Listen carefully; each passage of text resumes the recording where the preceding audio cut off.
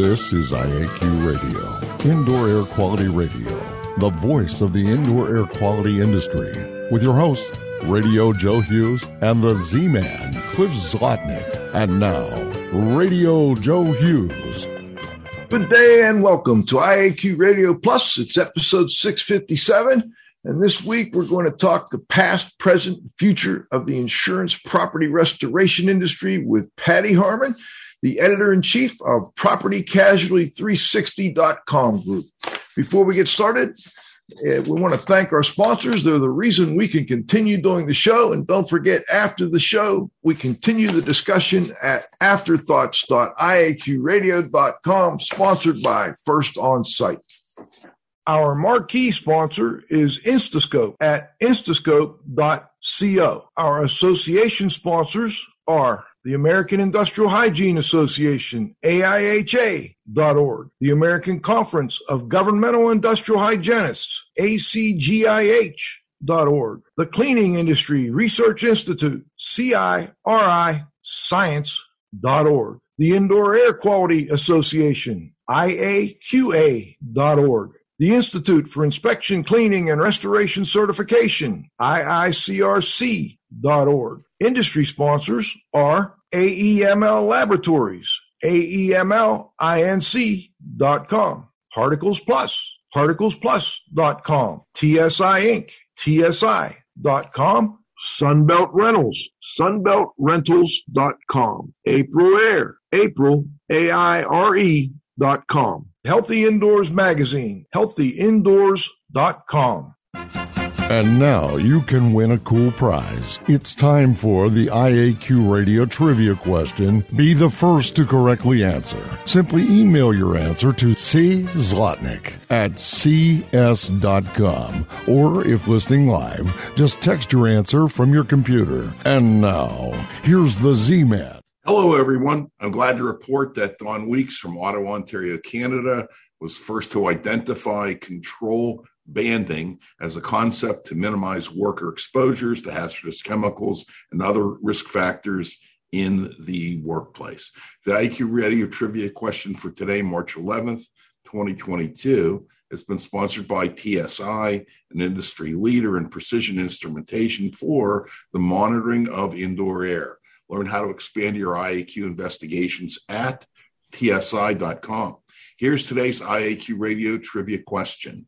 Other than writing, what do the poet Robert Frost, dramatist Eugene O'Neill, and dramatist and biographer Robert Sherwood have in common? Back to you, Joe. All right. Patricia L. Harmon is the editor-in-chief of PropertyCasualty360.com Group, which includes Claims Magazine, National Underwriter Property and Casualty Magazine, and PropertyCasualty360.com website. She also chairs Claims Executive Leadership Forum.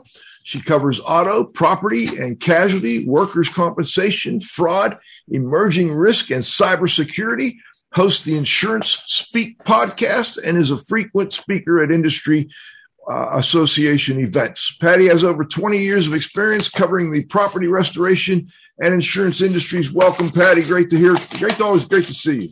Thank you for having me. I've really been looking forward to this. We've been looking forward to it too. I mean, people, nobody likes to talk about insurance until they need it, and then all of a sudden it's like, oh, wait, who's my insurance carrier for that? But, you've had a long history in restoration and insurance, and some people would know you from RIA and Cleaning and Restoration magazine. And I'm wondering if you could tell us a little bit about how that has kind of led you to where you are today and how it's helped you. I have been very fortunate. Over the years, I had a lot of mentors and just people within the restoration industry who took the time to educate me about a lot of different areas. And when I switched from the restoration industry to the insurance industry, all of that property knowledge was extremely helpful. I still had to learn about auto and workers' comp and things like that. But it made that transition very easy, especially since I was working remotely. So it wasn't like I could talk to other colleagues in the office and that sort of thing to learn about the insurance industry. A lot of what I learned came from people in the restoration industry and then eventually from folks in the insurance industry as well. I'm wondering, RIA recently, and I don't know what to call it, whether they sold it or gave it up to the magazine Cleaning and Restoration to Michelle Blevins, who we had on not long ago. And she took over and is going to continue in that legacy. I assume you've had a chance to chat with her and talk to her about her new role. I'm wondering what your thoughts are on that whole process. It's kind of unusual to go from, being owned and run by an association now to a public company or just a private company, I guess. Actually, yes, Michelle and I have had a chance to speak, and I was on her podcast. I'm really excited about this change. Cleaning and Restoration magazine has a very long history within the restoration industry. Michelle has literally taken it to the next level. She has updated how she delivers the information. She has found new ways to educate the industry and those outside of it. And I still get the emails from CNR all the time, and I read them and I want to look and I want to see who is she talking to, because I can get ideas in terms of stories and sources and that sort of thing for insurance as well. And I wish her only the best. I think the magazine has CNR has a very bright future ahead. And I think it's in very good hands with Michelle. Now, how long has CNR been around? I mean, it was there before you, I believe. Yeah. Yes. Well before. Well before, you're right. I think it was launched probably in like 1969, 1970. So it's been around for a very long time. Pete may know precisely, but it seems to me it was somewhere around that time frame. And now they have this there was a Golden Quill Award for many years. Now it's the Patty L. Harmon Golden Quill Award. Will that continue under Michelle's leadership? You know what? I don't know. I think that'll probably be a determination for Michelle to make, as well as RIA. I would hope that they would keep that award in some form, whether it stays the Patricia L. Harmon or if they decide to change the name to something else. I think it's important to recognize good journalism, especially good journalism in the restoration industry. What in your background led you to, being in journalism? So when I was in college, my father said to me I had to pick a major, and if I changed it, I was going to have to pay for my college education. So I selected mass communications because it gave me a lot of flexibility. And I went to school and I studied journalism as well as marketing and public relations. I like working in journalism because I love being able to tell people's stories, and I like the education aspect of it. And as maybe some of your listeners have noticed, finding a really good news outlet that provides just information without a lot of commentary is really hard to find these days. And that is one of the things that we try to do within ALM and especially within PC 360 is that we want to report the news. We want to say, here are the facts. This is what you need to know. You don't need to know anything else beyond that, how we as journalists view something one way or the other. Our job is simply to educate our readers, our listeners, whoever is collecting information from us. Well, tell us a little more about PropertyCasualty360.com. Who is the group? What do they do? And then maybe we'll get into a little more on your end of things. Okay. So PropertyCasualty360.com is the website for the P&C industry coverage that we provide within ALM. ALM has a number of what we call verticals. We cover real estate, we cover finance, we cover legal, benefits, and insurance. And PC360 is the insurance piece. So on our site, we cover property and casualty, we cover risk management, we cover insurance technology, different kinds of markets. We provide information for everyone from agents and brokers and their policyholders to insurance executives ranging up into the CEOs, into the executive suite. So we provide a lot of different kinds of information. And within the insurance industry, we are definitely one of the go-to sources for information. I think John has the website up now. I wonder if we could walk people through, just give them a little idea of the types of things you're covering. Yeah, a lot of different things. So it's interesting. We've started to take on a little bit more of a global perspective in some of our coverage, because we're finding that what happens in Europe or in other countries, a lot of times those issues or those solutions make their way to the US. So while the majority of our subscribers are based in North America, we are expanding our coverage globally. Within ALM, we actually have news desks in China and in England, London, and a couple of other major countries around the globe. So we really are very much a news organization. Within the US, we have offices in New York, Philadelphia, Florida, I'm trying to think, in the Midwest and in California. So we're trying to provide really in-depth coverage with kind of reporters on the ground, so to speak. Well, we all have to make some money. What's the money-making process for this group? I'm just curious. Do they have special newsletters? Do they have advertisers? How do they handle that? We have advertisers. We have sponsors. We have sponsored products that our custom group does. So they may do custom podcasts or advertorial focused articles. We also do what people may not be aware of. We do quite a number of events. This week, our legal team had what we called Legal Week. And so there was a multi-day conference in New York City, and a lot of our legal editors were there. They serve law firms all across the country, all around the globe, really. So that is a large national conference for ALM. My insurance conference, the America's Claims Executive event that I'm hosting the end of this month, is another event. We do them for our real estate verticals. We also do a number of awards programs. Some of those have sponsorships, so there is a financial component to that. There are a number of different ways that our company is able to bring in revenue.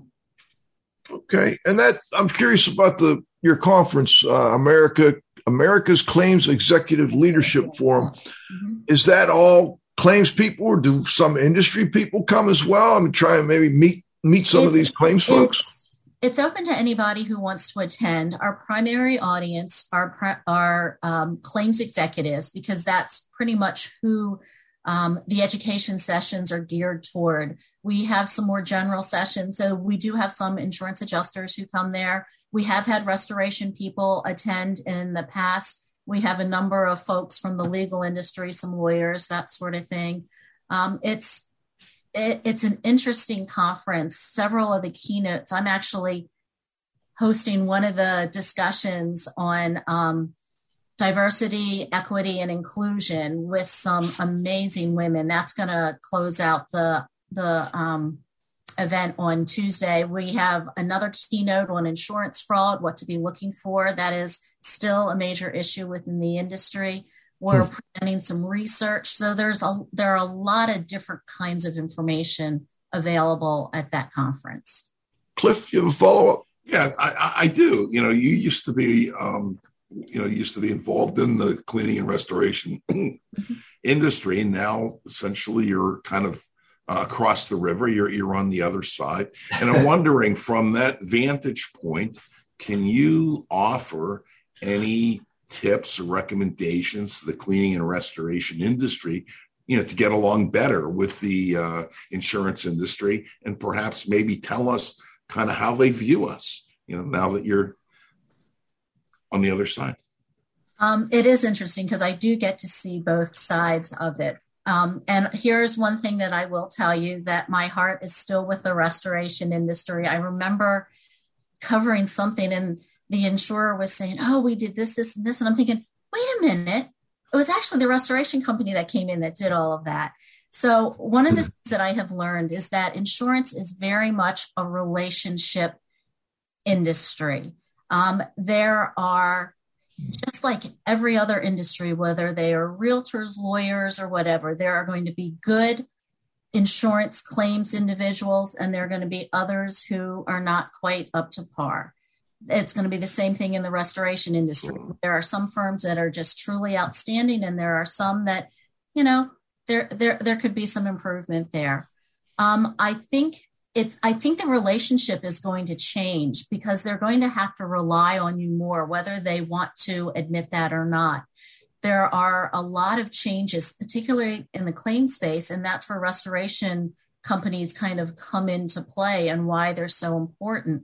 We're seeing a lot more of what we call touchless claims now, where everything is handled virtually. So if somebody has a flood in their kitchen, they're taking pictures of the loss, they're sending the damage photos to a desk adjuster somewhere who takes a look at them and says, okay, this is what I think this should be. And then the first person sometimes to actually be on site and see how much damage there is going to be the restoration contractor. And so it is going to be up to that individual to say, okay, this is what we're seeing. Yep, this is right. Wait a minute. There's a lot more damage here that wasn't captured just because the homeowner didn't know where to look. They don't know how water travels, all of those sorts of things.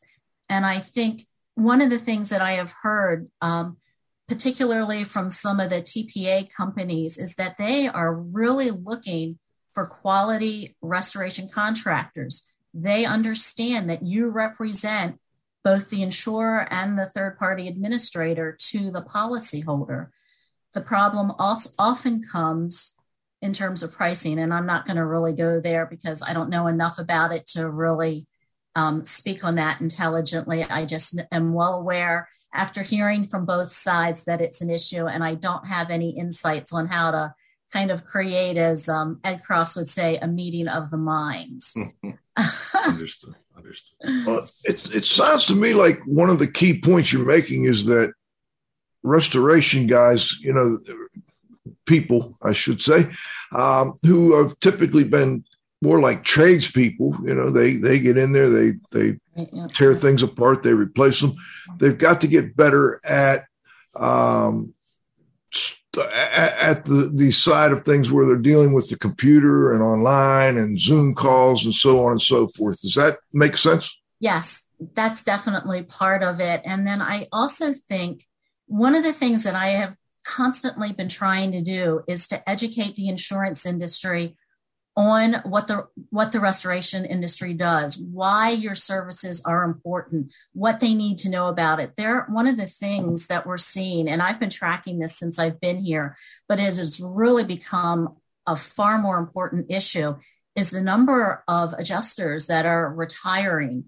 And there were people who were thinking, they were going to wait maybe 5 years. And with the pandemic, some of them have decided to retire earlier. But just educating them so there are a number of new adjusters coming in. They are not getting the same level of education that adjusters got 30 years ago. They are literally coming in. They are put behind a computer at a desk. They're getting pictures. They don't have quite the same real world experience that maybe some adjusters had in the past. And so part of what the restoration industry is going to need to do is help to educate them. Whether you want to or not, they need to understand what your value is, what you bring to the table, and definitely how can you save them money and how can you help them with their policyholders to retain their policyholders, because that is one of the major things for an insurer. They care about the bottom line, but they also care about retaining their policyholders after there's a loss, because that is one of the major times when a policyholder is going to shop around and decide whether or not they want to stay with an insurance company or go somewhere else. Now that ties in nicely with the text question we have here. It seems like they, with the older folks leaving and new people coming in, they're not as experienced. They kind of need to rely on somebody to be their eyes and ears out there, the first on site, the first to look at things. The question is, why aren't they looking more for assessors that are inspecting indoor environments for things like mold, et cetera, before the restoration contractor? Do you think that's going to happen more now, or do you think they're going to continue to just rely on the contractors? I think that they're probably going to continue to rely more on the contractors unless the assessors can make them understand this is why you need us. This is what we can do. This is why it's important to bring us in.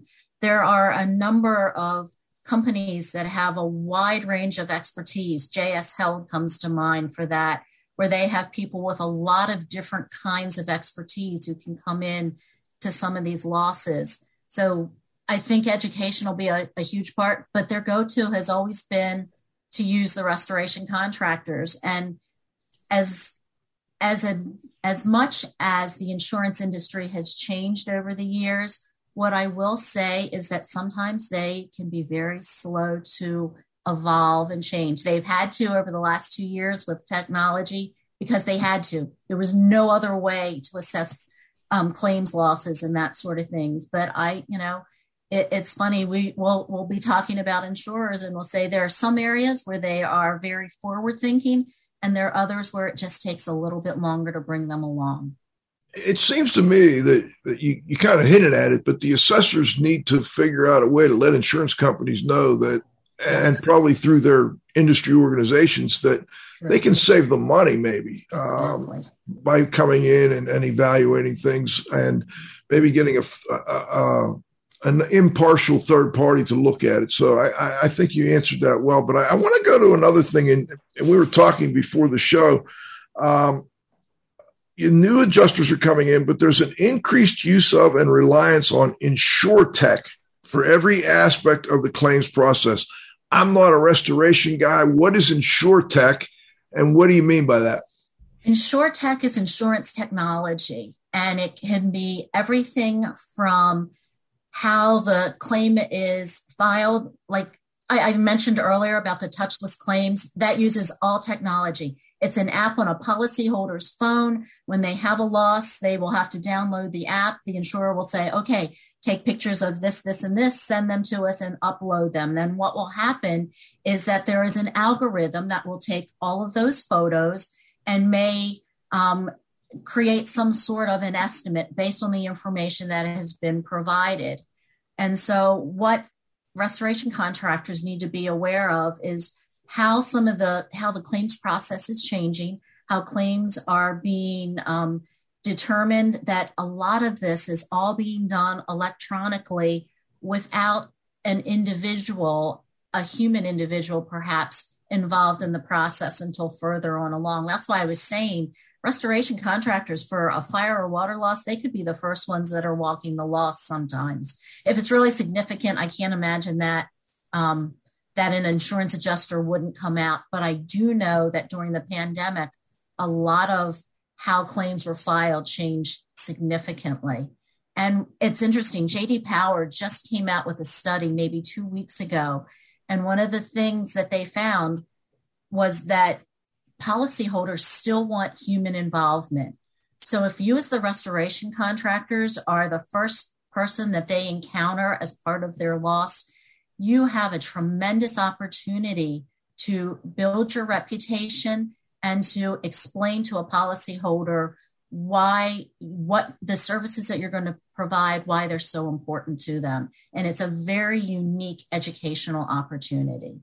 But InsurTech is definitely changing the way losses are assessed, being priced, all of those sorts of things. Information technology is becoming bigger and bigger within all companies, not just restoration, but it seems like maybe that's a big issue. I want to ask a quick question. There's, you hear about, I'm kind of on the periphery of this. I see that, and I hear a lot about Xactimate and pricing, and I know you don't want to go into pricing, but I'm just curious, is there something similar for Xactimate in other types of insurance, property, or not just property, but other types of insurance underwriting? And do they have similar types of programs? And is this just something that I see more because I'm around the restoration people? There are a number of companies that have estimating software for pricing. Xactimate is probably the most well-known because that is the choice for a number of the major carriers. I don't foresee that changing. I think everything is still going to have, at some point, there has to be a way to track the claims and the information and to price it. And right now, Xactimate seems to be the product of choice for the most part, I think. But there are other options out there.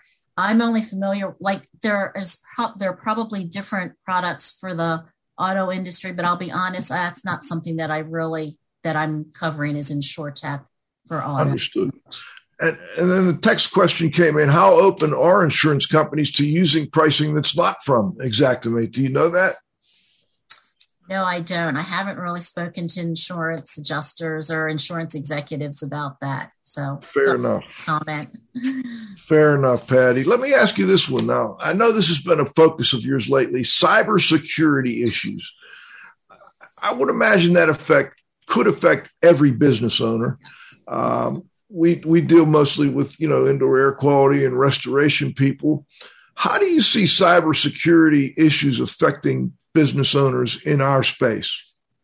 So one of the things that you need to be aware of is that a cyber attack, it's not a matter of if, but when, because just about every company, regardless of size, is going to be impacted by a cyber attack in some way, shape, or form. Small to medium-sized businesses usually have fewer protocols in place to protect their information and data and to back up their systems. So when something happens, they have a much greater risk. And the statistics that I've seen, and after speaking with different executives, a small to medium-sized business that suffers a cyber attack has a much greater chance of going out of business within 6 months of suffering that attack.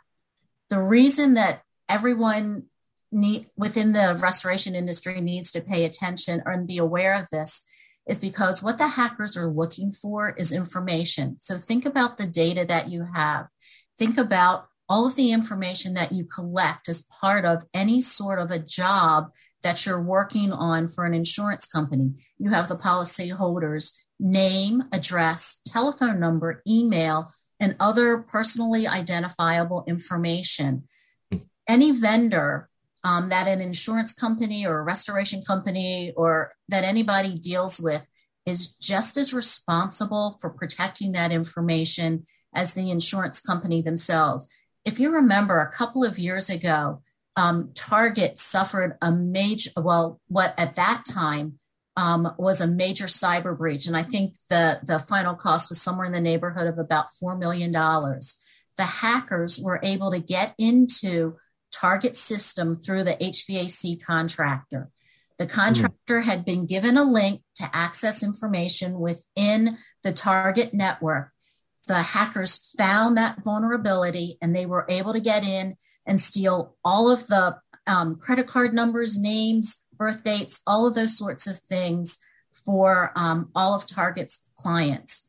Take that to a restoration company. The same thing could happen to any one of you where somebody gets in and steals information related to your projects. Think of all of the estimates that you write. What happens if somebody plants a virus within your system and a ransomware has become the new number one way of getting money for hackers? The number of ransomware attacks has grown substantially. So if somebody plants a virus in your system, locks up your system, and you can't access any of your client records, any of the estimates, any of the information, that is going to have a very definite impact on your ability to do business. So at the very least, everyone should be talking to an insurance broker and asking about some sort of a cyber policy, because when attack happens, they can help negotiate a ransom if it's a ransomware attack. They can provide you with access to PR professionals because there's always a PR component to it. They can also provide you access to people who can help who have the technical background to help unlock your systems, or at least assess what the level of damage is. If there is personally identifiable information, those names, addresses, birth dates, there are federal regulations in terms of who has to be identified and how soon after the attack they need to be identified. So that's just kind of in a nutshell. Well, and it would seem to me that, small contractors, restoration contractors are right in that it seems to me that sweet spot. They're not a little $100,000 a year company. A lot of them are $1 million a year or more. So they're in that sweet spot, and they probably don't protect themselves as well as they could. I'm wondering if when they go looking for insurance, does that same insurance company also help them prevent? Yes. What they will do is they will do an assessment. They'll ask you a number of questions, and they'll say, do you use dual factor authentication? Do you have a VPN for employees who are working remotely? There are a number of different questions that they will ask to assess what the risk level is. And then they will also make recommendations. You should consider, whatever the steps may be to help protect your information, because then it makes it, the recovery time will be less, the recovery expenses will be less. And then once you take those steps, it makes it easier to get cyber insurance, and you'll get a better price as well. I see. I've got a chat here. Are we small businesses not protected in the cloud when using systems like Xactimate, financial cloud-based systems, et cetera? That's a good question for an insurer. I would assume that Xactimate, because everything is housed in the cloud and it's done using their systems, they would probably be the first ones that would be the subject of a cyber attack.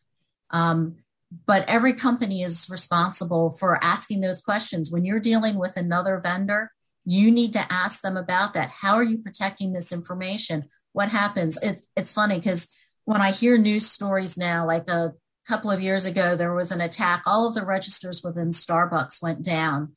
And I was like, oh, that was a cyber attack. And I think I was going to RIMS a couple of weeks later, and I was interviewing the VP of cyber at a large insurer. And I was like, so tell me, was it really a cyber attack? And I could just tell by her response, because she didn't want to say we were on the record, but I could tell that that's what it was. And so, there are a lot of different vulnerabilities, and there are different people within that process who are going to be responsible for protecting that information. So to answer that question, Xactimate and Xactware should be watching and protecting that information. But it's also going to be up to restoration companies to make sure that there isn't some vulnerability that would allow a hacker to access that information from your end as well.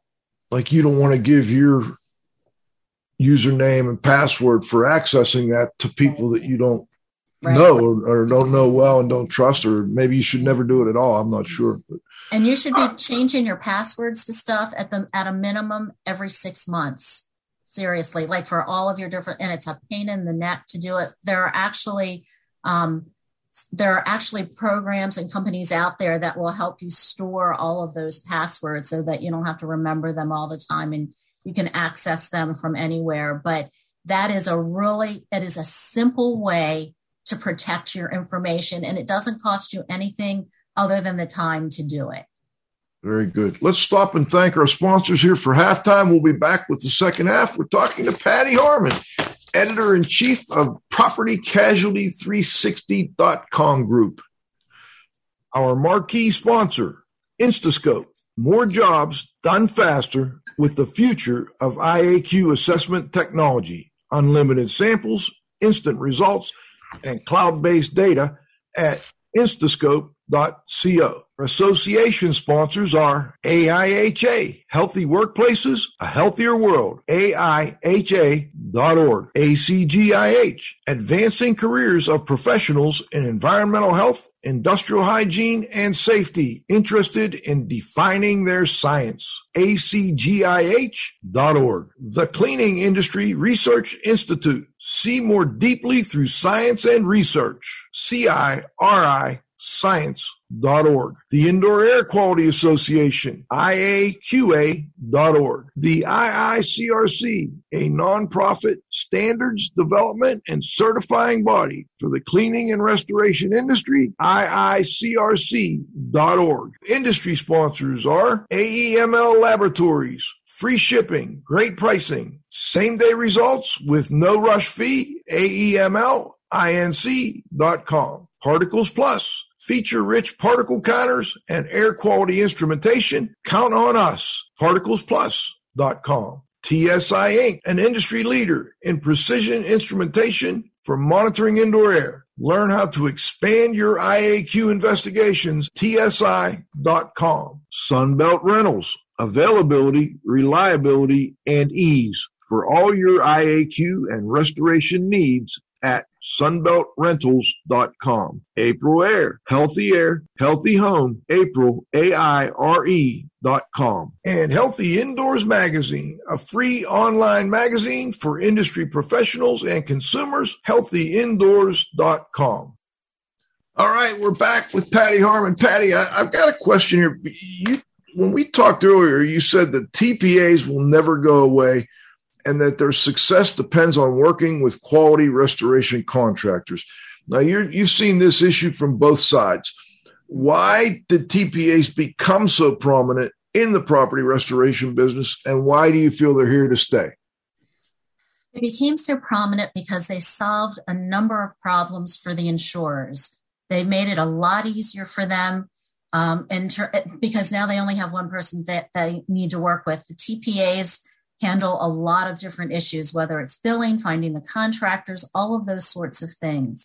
And so that's why I think that they're going to be here to stay. They are solving a very real problem. Also, they are trying to keep prices down for the insurers, which does not always work well for the restoration contractors. I have had a number of conversations with executives in several different third-party administrator firms, and they have said that one of the things that's really important to them is working with contractors that they can trust, who they can send in and know that they're going to do the job right the first time. The challenge in talking to some of the restoration contractors who are in a number of these different programs becomes the pricing issue and what they are paid for it. And I'll just leave it there. I understand. It's a tough situation. Yep. And they initially came in. These are third-party administrators, by the way. We kept using the acronym. Why were they initially brought into the process? And do you see this in other areas of insurance? I have not seen it in auto insurance as much. I see it in the workers' comp space all of the time. Yeah. Because again, those are very complex claims. And that's a lot of the value that comes from being a TPA, because then they can say, all right, so we have this claim for this individual. They need this specialist. They need this type of care. These are the things that we need to be watching. And they can assign a nurse practitioner or someone to kind of help and walk that claim through the process for an injured worker. On the restoration side, on the property restoration side, it's somewhat similar in terms of being able to determine, okay, so we need an IAQ professional to come in and do an independent assessment, or we need somebody else with this particular type of expertise. And the reality is that they should be able to bring in a number of those different firms that have whatever expertise is required for the claim. So that's where I think their value is. And it started just because it was a way to save insurers time and money. And for an insurer, that is really important, an important aspect of the entire process. But somebody has to pay for it. Yep. Who's paying for it? Well, the insurance company is paying for the claims, but I think the restoration companies are going to have to really, sometimes they're going to have to decide whether or not they want to work with a particular TPA, if they want to take a specific type of claim, because there isn't a business out there that can operate at a loss. So there needs the pricing. All I'm going to say about this is that it needs to be realistic. And I don't want to get too far down that rabbit hole, because I know that there are people on both sides that feel very strongly about this, and I don't want hate mail from any of you. I understand. No, I thought twice about asking, but I think, give it a shot. Now, the other thing that we want to get to Roundup here a little early today. I'm going to try and get there about 12:45, but there's been a few text questions. Cliff, do you see any text questions that you think we should ask, please let me know. Joe, I was thinking maybe we should shift the rest of these text questions over to afterthoughts. I think that's probably a better place. That's a great idea. Yeah. We'll get those on the afterthoughts.iaqradio.com. First On Site is our sponsor there. But anyway, Patty, what I'd like to do before we go to the roundup is let's get some tips for restorers. Things like, go ahead. You had a whole list of tips that I thought were really good. I did. There are a couple of things that I think you need to be aware of. One, watch what's going on in the insurance market. And that's not a push to get you to read PC 360, although that makes a whole lot of sense in a number of different newsletters. But the reason that I'm saying that is because what happens in insurance, because insurers pay a lot of the invoices, you need to be aware of what's going on. For example, the residential market in Florida has become a lot harder. There have been a number of insurers that have pulled out of the state, have gone out of business, or are really raising their rates or not covering certain types of claims. If you, as a restoration contractor, are brought in on one of those jobs, you need to know what's going on. You need to know what the risks are. You need to know what some of the problems might be. All of that information just helps you to operate smarter and to be a little bit wiser about some of the projects that you might take on. Mm-hmm. One of the other things that you want to do is watch what's going on in what we call the bellwether states. Within the insurance industry, our editorial team, there are a number of states that we watch to see what goes on, because whatever happens in those states seems to travel to other areas of the country. So the areas that we watch are New York, Texas, Florida, and California. There might be a couple of others. Probably Illinois is becoming one of those states as well. But we want to see what's going on.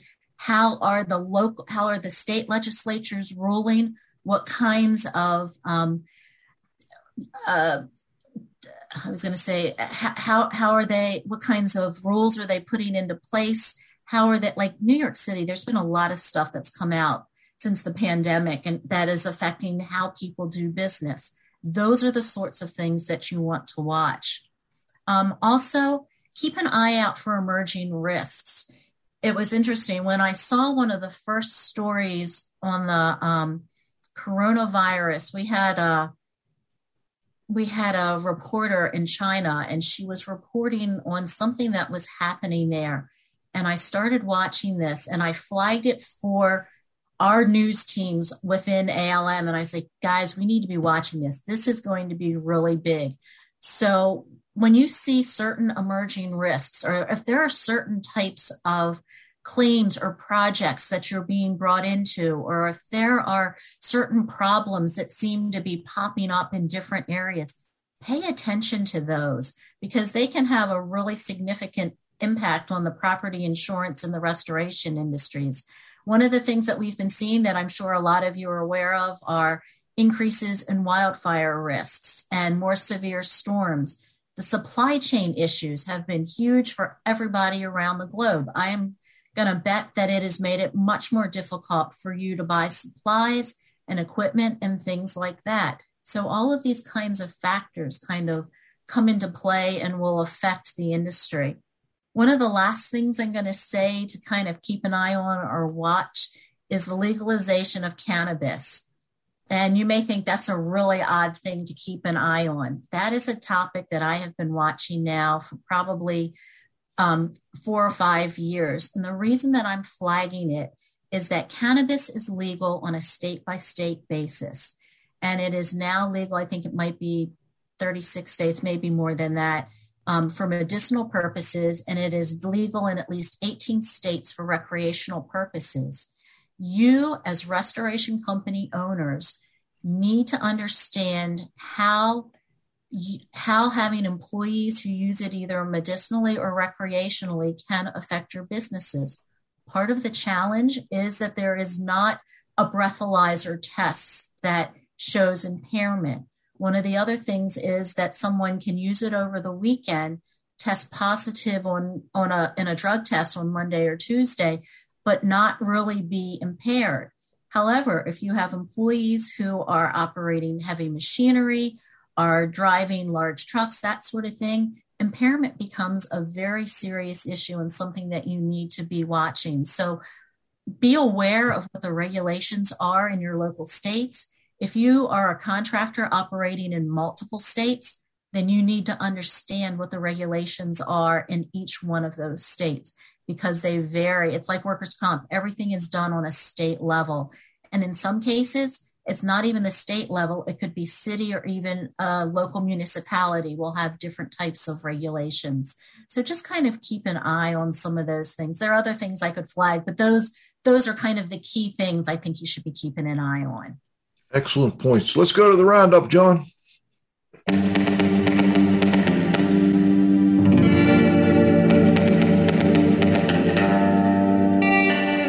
The roundup is brought to you by April Air, providing healthy humidity, ventilation, and air purity solutions for new and existing homes. April Air, healthy air, healthy home at aprilaire.com. All right, let's bring the Z-Man in. Then I want to bring Pete Consigli, the restoration industry's global watchdog. Pete or Cliff, any final questions for Patty? I'm going to actually give my final question to one of the texts because I thought it was really good. Patty, from your observation point, you talked about issues in Florida with certain carriers, pulling out, and a lot of that's water and storm related. What about California with all the wildfires? Or of any insurance companies that are kind of pulling out of there because of the risks? I'm not aware of any pulling out. What I am aware of is that they are being far more proactive in terms of requiring that policyholders take certain steps to make their properties a little bit safer, whether it's the type of shrubs that they have, how far away trees, bushes, that sort of thing are, the type of building materials that are used, all of those sorts of things. Insurers are definitely looking at ways to mitigate some of the risks and at least the aftermath of a wildfire. So, yeah. Thank you. Patty, I've got one more quick one before it relates to a text question. The question is, are you still working with IICRC on editing any standards? So I usually don't share who I'm working for when I'm freelancing. Here's what I will say. Big scoop here on IAQ Radio. I am involved. I am keeping a very close eye on a number of industry standards. I'll say that. All right. Now, my follow-up is this. When I see people complaining about TPAs on Facebook or wherever, everybody seems to go, okay, IICRC S520 says this, just, or S500, I guess it would be. Just tell them that and everything will, everything will work out. They have to follow that industry standard. In the other areas of insurance that you follow, are there any other standards that are as important as that S500 is to the property restoration world? That's a really good question. And in terms of what I've seen, part of the challenge is in the workers' comp area, because of everything being on a state level, I don't know that there are I shouldn't say that. I am not aware of any national standards. And one of my colleagues who covers workers' comp may say that there are definitely federal standards that they need to come in or be aware of. I'm not, but it's more a matter of that I just don't know. I have been so tied into what's gone into the property casualty area that I'm far more familiar with all of those different standards. I know that there are some for the auto industry as well, but I couldn't even begin to hazard a guess in terms of how many there are or what they even pertain to. So let me reword it a little bit then. Do insurance providers take that standard as seriously as it seems from these Facebook groups and so on? I think it's one of the documents. Those are the documents that make up the standard of care. And I don't know enough from the insurance perspective where they will mandate that you have to follow a certain standard. I think it's more important that you're following the industry standard of care, which these standards will comprise. I I don't know enough about it from that perspective. Hey, Joe, if I may, IICR standards are prescriptive standards. Yes. And tells you, if you have a headache, how many aspirins to take, how often to take them, and so on and so forth. And that's great unless you have like a really big headache, okay, such as a monster building, aircraft hangars, stuff like that. You can't do it economically in those situations. They don't make equipment big enough to give you the numbers of air changes. And, when you have hundreds and millions of square feet and there are buildings that are certainly that big, it's really impractical, and that's to have where a prescriptive stance. Right. And that's where the education piece comes into play, that you'll have to educate the insurance adjuster or whoever you're involved with as to why or why not a particular standard will apply in a situation. So, all right. Well, let's bring in the restoration industry's global watchdog, Pete Consigli. Pete. Well, how you doing, Patty? I'm doing good. So I got a question for you. All the years that you spent in the restoration industry, how do you think that helped or benefited you when you made this transition into the insurance industry? Oh, it was a huge help. It gave me a leg up on understanding the property casualty industry in a way nothing else could do. Actually, the editor who hired me was impressed at how quickly I was able to adapt to the insurance industry. And it was totally because of what I had learned from numerous people within RIA and the restoration industry. It made my job a whole lot easier. And I am still, within ALM to this day, one of the foremost experts on property casualty losses. So thank you all for that education. Yeah, well, it's funny after, all the transition, and then when you wind up, leaving the restoration industry, essentially, I mentioned to some mutual friends of ours, I said, well, if she can't stay in the restoration industry, I guess the best place for her to go would be the insurance industry. I often say that about a lot of these students that come out of the Purdue program, that many of the students that come out of that construction management program at Purdue, if they don't come in to the construction and restoration industry, quite a few of them go to the insurance industry. So I figure, well, they got some background and some training, in a disaster area, and if they're going to go work for in the insurance sector, that I figure that's kind of a big benefit. Interesting in some of the comments you made about the TPAs, because TPAs have been around for a long time, long before the model that we know today. Traditionally, early in the career when me and Cliff started, making our bones in the 70s and 80s, most of the TPA work was a lot of these big independent insurance adjusting firms. A lot of them aren't around anymore, but they're, they still do have a presence. And most of the work that they handled was they either did third-party work, cities, counties, self-insured, but also they served the insurance industry in areas where either they didn't have a local office, they didn't have a big presence, or they had a big, huge overflow to claims.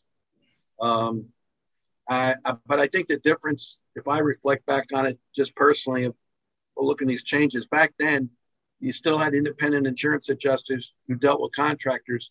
Even in a TPA role, they were still used to dealing with them because they dealt with them a normal first-party claims. It seems today the TPA model is different because as they've developed these staffs and the way the whole dynamic is created with the pricing and the fees and the middlemen, that it is different. And it's going to be challenging. I agree with what you said. It's not going to go away, but what kind of impact do you think the development of the AGA and that whole group and that movement within REA and it's gotten some brought on quite a few people from the industry? What kind of impact do you think that has, and how do you think the insurance industry, what do you think their thoughts are on that? Anything you can comment there? I think anything that we can do to increase the communication back and forth between the industries will be a benefit to everybody. I have been following just generally what the AGA has been doing, and it's been really exciting to see some of the things that have been going on. I think that it can only improve it and improve those relationships. Yeah. So I have another. Let's go, before you go, what's AGA stand for again? That stands for Government affairs. The GA is government affairs. I think advocacy and government affairs. I think the first A stands for advocacy. So here's a little bit of a setup question, but don't get too nervous. One of the things that I was very disappointed in was the original idea that came from the collision and auto industry, and you made some comments about that, was how they don't have TPAs, or it's very rare because they've either self-regulated or they regulated in conjunction with the insurance industry through the CIC, which is the Collision Industry Conference, I think is what that stands for. Yeah.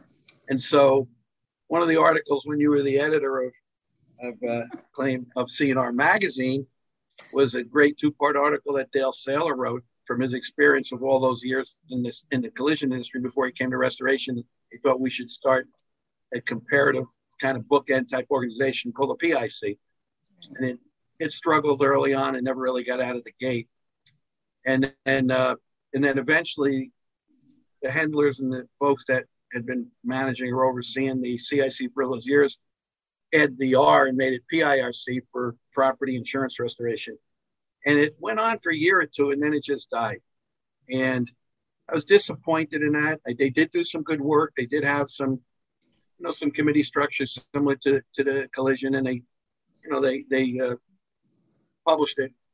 But you have any thoughts on why that didn't work and why we struggled? And I don't know. It seems odd. We should have that, I believe, and I think that can help, but we don't. What are your thoughts? I think the biggest challenge was actually getting, I don't want to say buy-in, but involvement from the insurance carriers. From the day that we started that was always a challenge.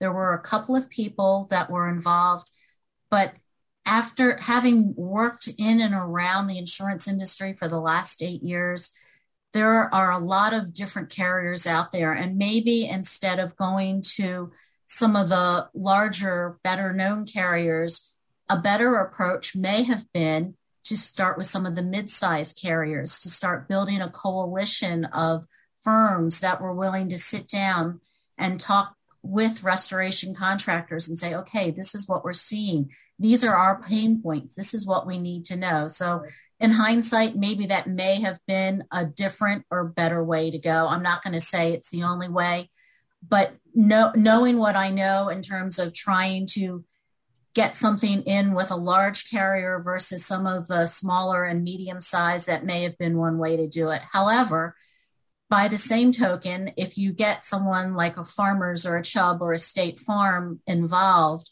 once they agree or sign off on something, there's almost like a trickle down effect, because everybody's going to see, well, what are they doing and how are they doing it? So, there are a couple of different ways maybe that things could have been done, but I think that was probably the single biggest challenge of that entire endeavor. Hey, Pete, if I might comment, I think there's a big difference. And, in the auto industry, the total value is the total value of the vehicle. Right. Yeah, depending on what it is. If it's a new BMW, it's worth $60,000. The most it can be is $60,000. In some of these, it's different than having a policy limit of $5 million or something like that, on a claim. And I think that's really where the difference lies. The maximum cost with vehicles is a controlled cost. And I think the maximum cost in other types of claims is the policy limit, which is oftentimes many, many times the amount of actual damage. And I think that's the challenge. Yeah. Well, look, you touch on something. I always felt that part of the challenges, Patty, with trying to have the PIRC grow and have the same kind of impact that the CIC did was, I think the big difference was a car is a thing and a house is a thing, but it's also a home. And what you don't have in a car, even if a person owns a $200,000 car, there's only so much sentimentality that they could put into it versus their personal possessions in a home, and the nature of, I mean, if they have a fender bender, it's one thing. It's certainly if there's serious injury, that has an emotional impact in an auto accident. But in a home, you know, the impact of a fire or flood or something like that, people in a whole different position.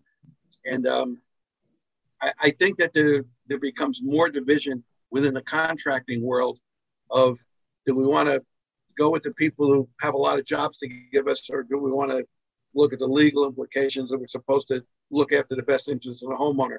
Or body shops, those cars, which are still things, you know, whether it's a Chevy or whether it's a Maserati, you know what? It's parts and labor. And they don't have that. And I don't know. Those are just my thoughts. Maybe there's some merit to it. Maybe there isn't. But anyway. Patty, you want to add anything before we go? Is there anything you'd like to add that we missed, or anything you'd just like to add in general? And thanks again for joining us. We really appreciate it. Hey Joe. Go ahead, Pete. Before you get Patty the last word, I did have one thing I wanted to close with. And I don't know if I've ever publicly said this. I think I have, but not publicly in this form, because now it's going to be on the internet. It's going to be in the Z-Man's blog. But the job that you did to edit Founding Fathers article, it's unbelievable.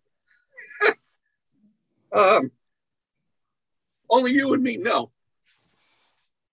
But that original draft, which I submitted to you with some ideas, which you ran with, when you sent me back the edited version, I couldn't recognize everything that you pulled out of it.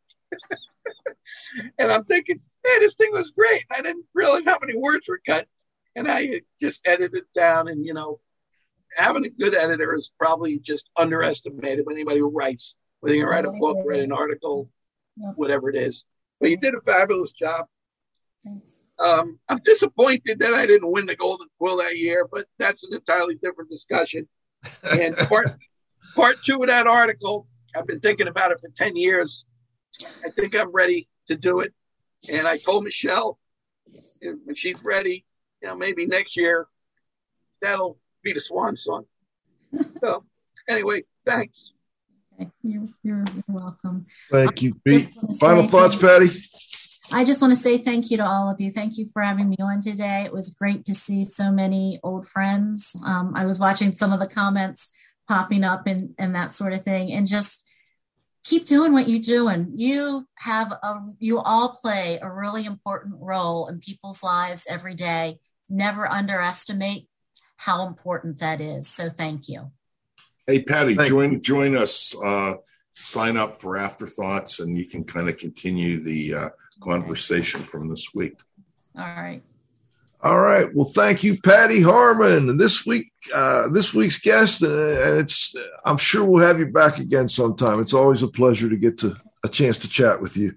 Also want to thank the Z-Man, Cliff Zlotnick, my co-host. Of course, John, you got to have faith at the controls. Pete, the restoration industry global watchdog, Pete Consigli, our growing group of loyal audience. Next week, we've got Tim Menz and Rob DeMallo. We're going to do a little traditional industrial hygiene discussion, a little bit of asbestos, a little lead, maybe some silica. I think it'll be a great show. So come back and join us next Friday at noon for the next episode of IAQ Radio Plus. For IAQ Radio, I'm Spike Reel saying thanks for listening.